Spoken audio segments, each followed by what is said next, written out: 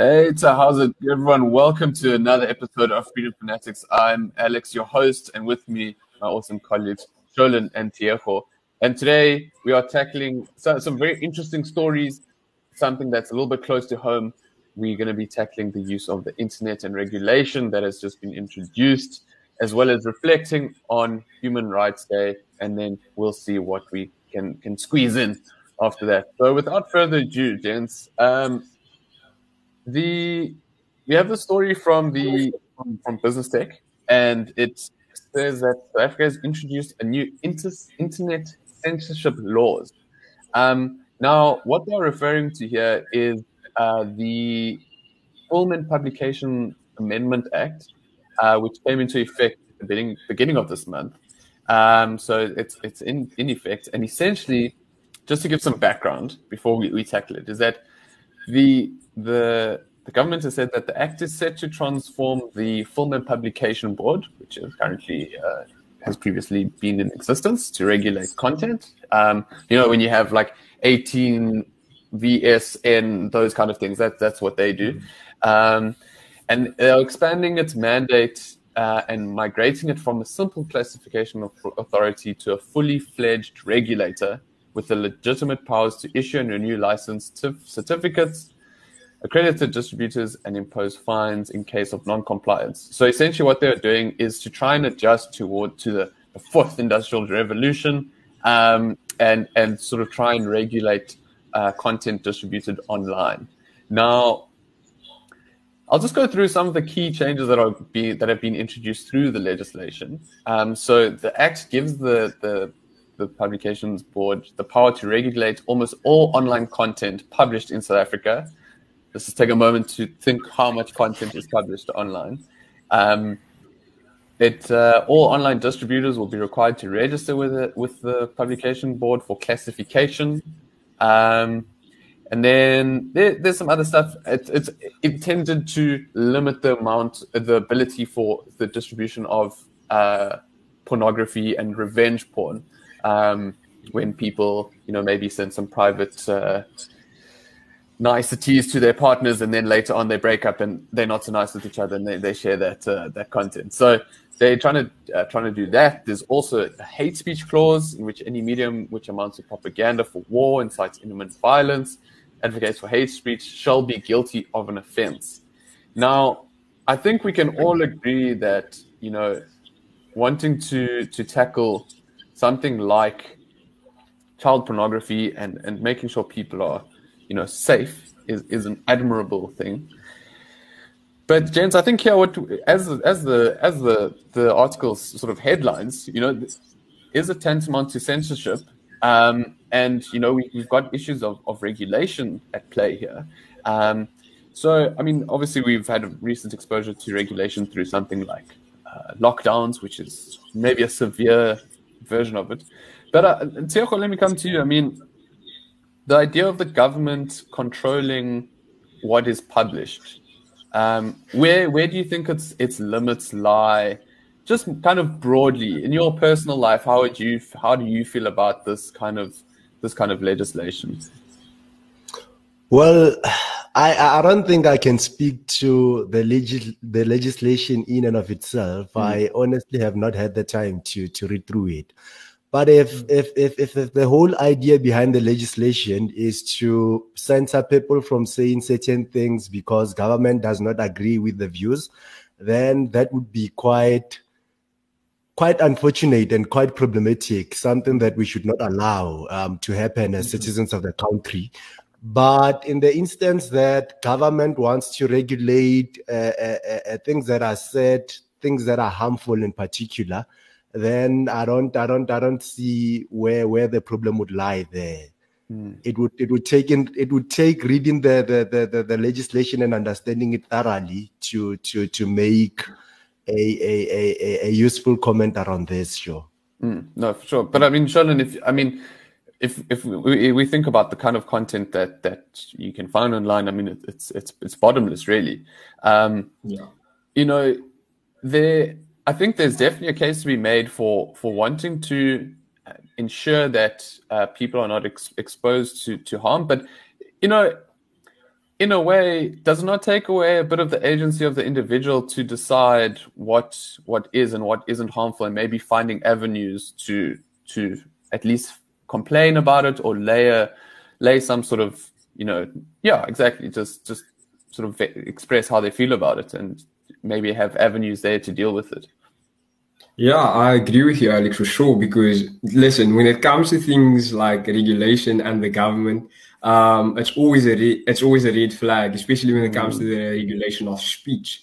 Because at FAN, we believe that free speech also includes speech that we do not agree with, and speech that people might find controversial. And sitting on the sidelines, as you say, and letting the government monitor what you see on social media, what you can or you can't say, that's setting a rather dangerous precedent. Because I am a great supporter of digital social media platforms, mainly because it allows us to express ourselves freely, and that's what we here at FAN do essentially. But when it comes to the censorship, it is rather a threat to our ability to express ourselves and to debate freely. Because what if I share my favorite meme or offside joke about the ANC or the government? Will they then just ban it and stop me from using the internet?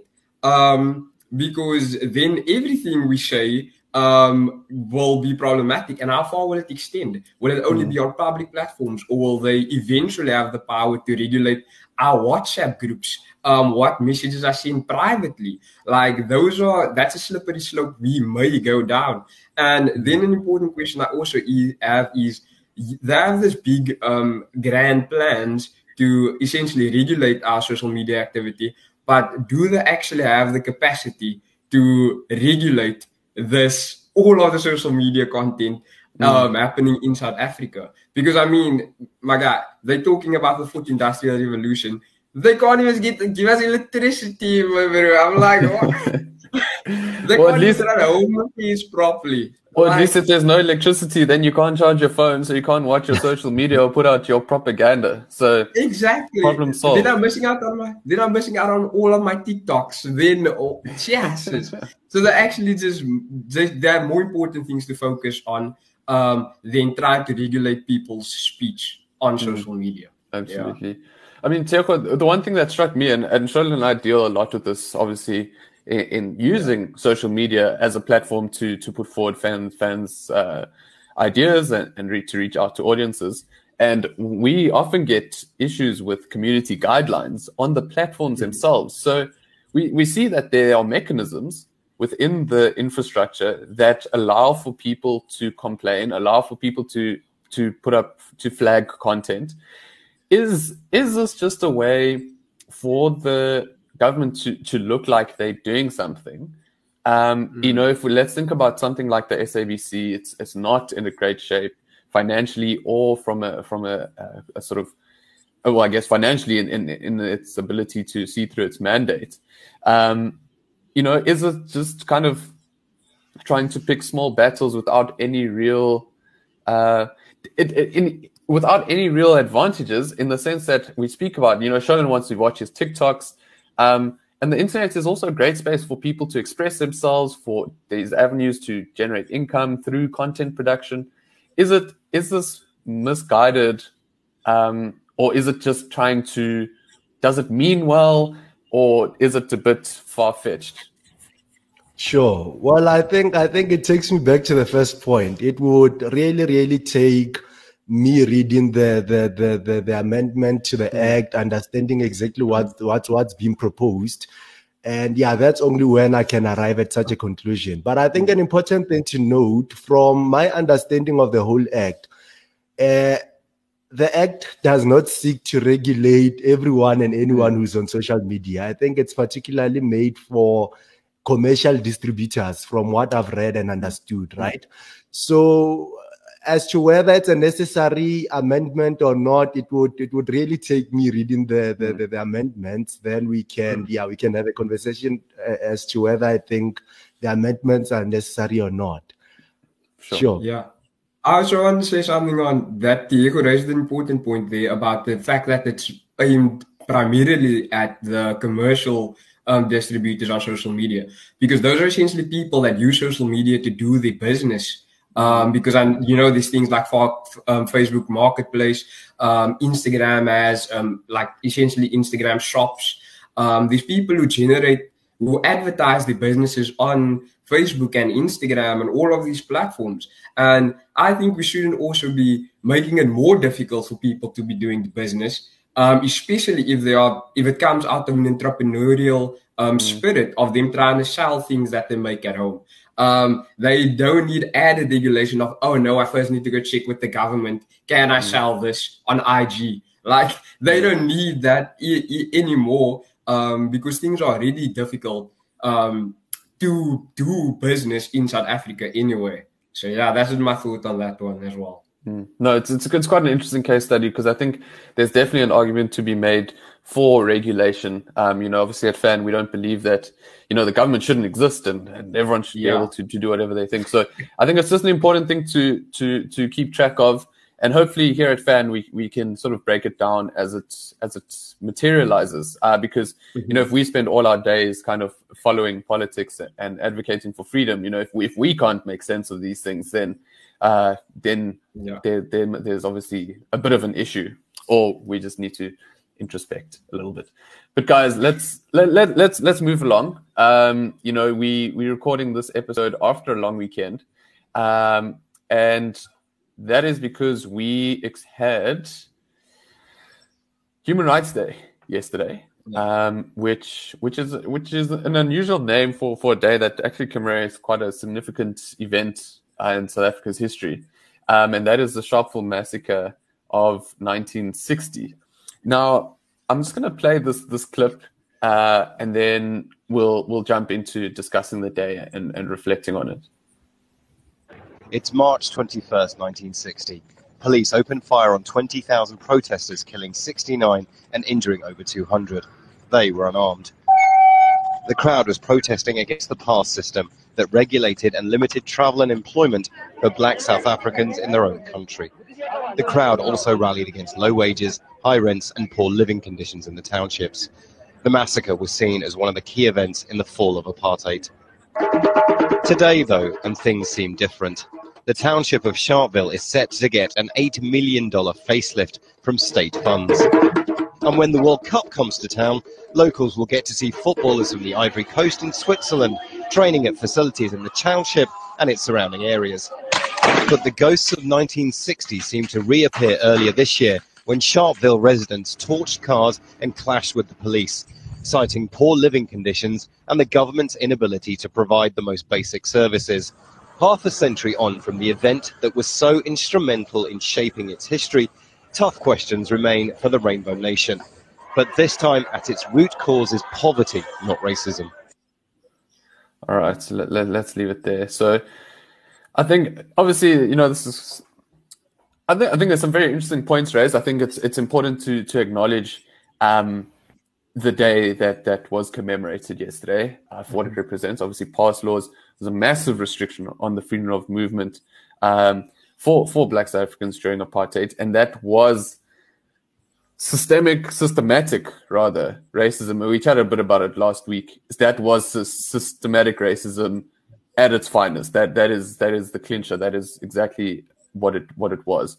Tioko, let's start with you. Your reflections on Human Rights Day, just to start off with, and maybe its importance in how people think about South Africa in 2022. Sure. Well, human rights, I think let's begin with human rights, right? And human rights are rights that are fundamental to our lives as human beings. And this right attempt to create a decent environment for us to exist in and to try by all means necessary to protect us from being discriminated against in any means and in any way, right? And Freedom Day in South Africa is very much linked to the 1st of March 1960, as we have seen. events that took place in Sharpeville when numbers of protesters were murdered for protesting against the passed law mainly. And so it's for me personally, it's disappointing that the day has sort of just lost its meaning.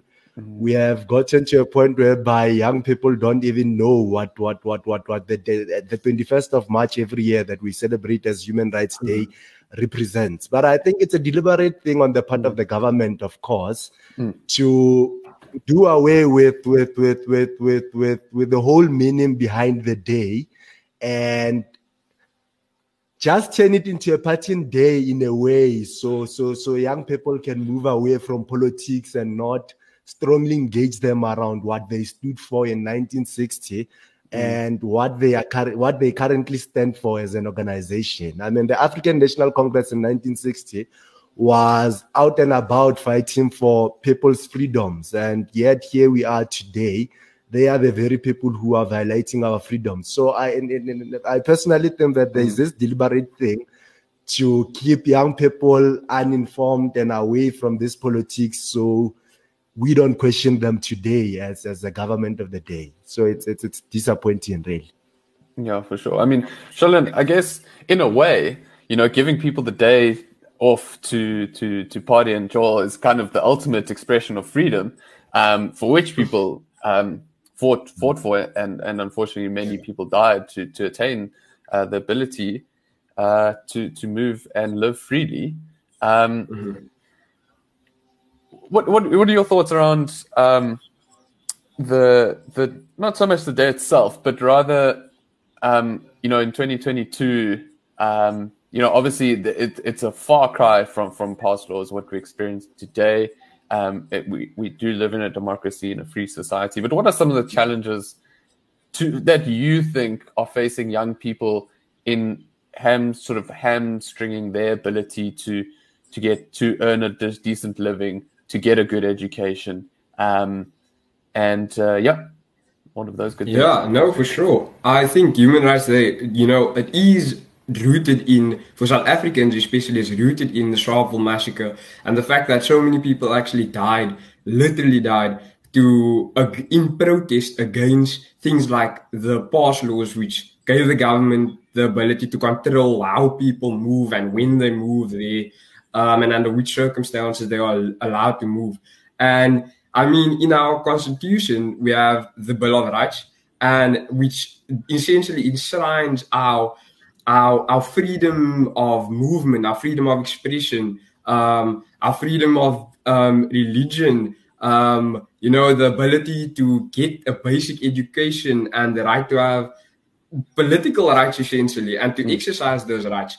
And I mean, that's why that should be a cause of celebration, that we are able to actually achieve these things are in our constitution. But what's more important is the ability for us to actually exercise those rights in reality. Because if we just look over the past 2 years where we essentially had lockdowns, and government was once again given the right for us were given the right essentially to again control the way we trade. They told us when on what we were allowed to buy, what we were not allowed to buy, what companies or businesses were allowed to sell during lockdown. They told us during which periods of time we can operate, aka curfew, when we are allowed outside of our house and when we are not. They were allowed to have this sort of power, and that's why I feel like it's important reminder for us to actually, we are actually the ones who have power, in the individuals, the ordinary South Africans. We have the right to actually, while the government's trying to regulate every aspect of our movement and our trade, we are actually the ones who are supposed to regulate the power of the state, of government, because as you say, we are believers that the state and government has an essential role to play in society. However, it is a limited role that it needs to play. And that's why I feel like this past Human Rights Day should have served as an important reminder for the rights that was hard that was fought for and that was literally died for. And as Diego mentions, that it's a sad reality to know that so many youth are not aware of the true meaning of Human Rights Day, that is not just another holiday to lounge on the couch and play PS4. For sure. No, the general gist I'm getting from you guys is that, and I think to link the two topics together, is that it's important to value freedom, and I think it's also important to always be on guard. You know, something like, we don't fully understand the Film and Publications Board Act just yet. The amendment bill.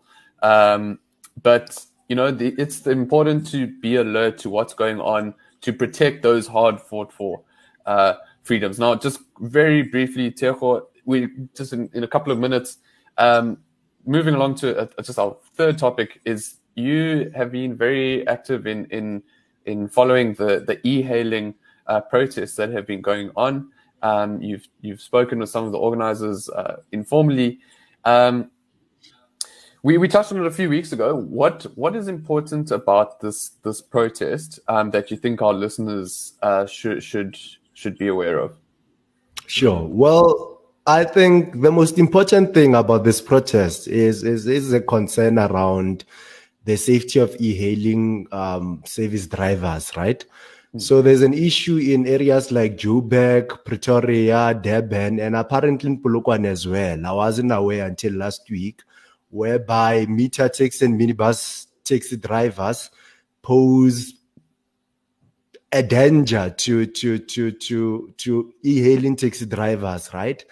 The argument that your meter taxi drivers and minibus drivers make is that e-hailing drivers are here in the transport environment now to take away their jobs, to take away their income, because it's more convenient for a customer to call an e-hailing taxi driver as opposed to a minibus or a meter taxi driver. So for me, the most important issue that the drivers are tackling in the 3-day struggle is in the 3 days protest, is the issue around safety, their safety, that government should intervene, and no one should be allowed to stop another man or woman from making an income simply because they cannot compete with them at the level that the other person is delivering services at.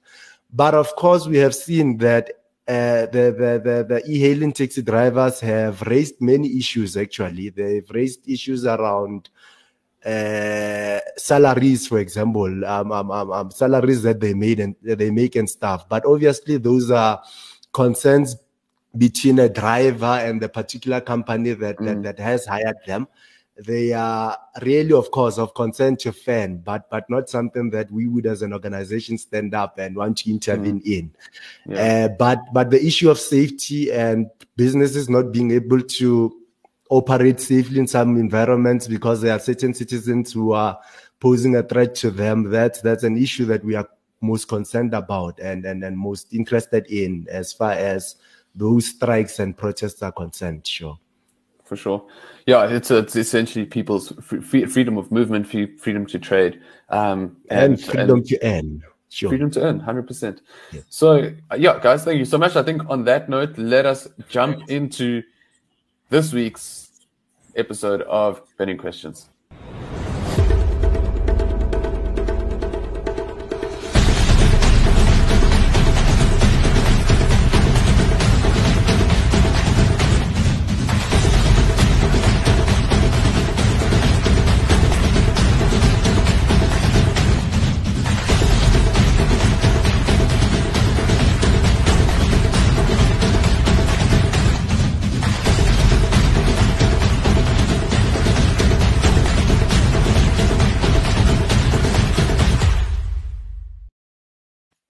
Alrighty, guys, welcome to this week's edition of Burning Questions.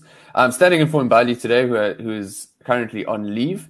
So, guys, this week's quote card is one featuring former Proteas cricketer Makhaya Ntini, and it reads, "Nobody would be happy if they thought they were picked because of their color." Now, off the bat, that seems like a pretty logical thing to to portray. Sholin, you put together this quote card. What are your thoughts about it? Yeah, man, I couldn't agree with him more. I'm not really sure. I'm certain that he was actually a brilliant cricketer, but he's also a brilliant free thinker, in my opinion. Because I absolutely agree with him. I don't want to be chosen or picked or placed above somebody else just because my skin color might be a bit darker than the next person's or might be a bit lighter than the next person. I want to actually be chosen because of my abilities, the discipline I portray, and what I'm actually able to bring to the table when it comes to a work or a project or whatever the case may be. Those are the reasons why I want to be chosen. Essentially, I want to be chosen based on merit and not skin color. And the fact that that's a controversial thought in this day and age blows my mind, because I mean, at FAN we all believe in non-racialism, which is essentially that, you know, people's character matter more than the color of their skin. Absolutely. I think, Tiago, you know, we just reflected in Freedom Fanatics on systematic racism perpetrated through something like the pass laws, for which the protesters in Sharpeville in the 1960s stood up against. Now, I think obviously Makhaya Ntini here is referring to quotas in cricket, in sport. Now, what are your feelings about quotas? Because I think a lot of people might say we are redressing the past injustices, such as a racist law that pass laws was. Now, is it such a bad thing then that now, you know, we're fighting fire with fire? You know, we've got to tip the scales in the other direction. Well, I think coaches are terrible. Coaches are completely terrible. That's something I must mention from the start. My whole thinking around coaches is that we should definitely empower people who were previously disadvantaged by the apartheid system, by the so-called system of whiteness and stuff. But you don't empower people with a job. You don't empower someone who has never played football before by taking them into a stadium when there's an important game playing and expect them to play well. You empower people by offering them the skills and knowledge to do something, right? So if ever we want to empower someone who's interested in getting into the sporting field, for example, and they don't have the right resources and stuff, you don't take this person and make them part of the national team. You provide them with the support to and help them become those players that could then contest with everyone else to be in the national team. Education wise, you don't empower someone with a job directly. You empower them with an education, then they compete for a job. That's how it's done. You empower people with knowledge and skills, not that end thing, not by putting them in a sport team or giving them a job. It's nonsensical. But regarding the quote in itself, personally, in responding to it, I would not want to speak for everyone. I think I could only speak for myself, that I personally would not appreciate knowing that I have been accepted into the national team of cricket in South Africa on the basis that I am black and nothing else outside that. But of course, there are people who would definitely appreciate that, would celebrate that. And these are people who, for the most part, we see fighting against people like ourselves who are against BE laws and other racial laws. There are many people who are fighting those things and who are benefiting from the laws as they currently stand. And they don't want to see the laws dismantled because they are benefiting from them. So I personally would not be proud of such a situation, but I do think there are people out there who are already proud of being given things simply on the basis of their race or gender.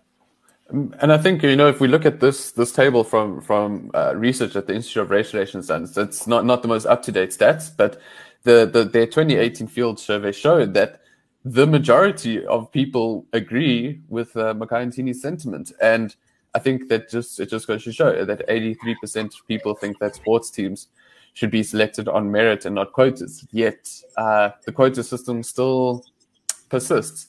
But one interesting dynamic that this raises, we've got a comment here from one of our Facebook followers, and his comment is and his comments generally, we see your comments, guys. Don't worry, are generally a bit.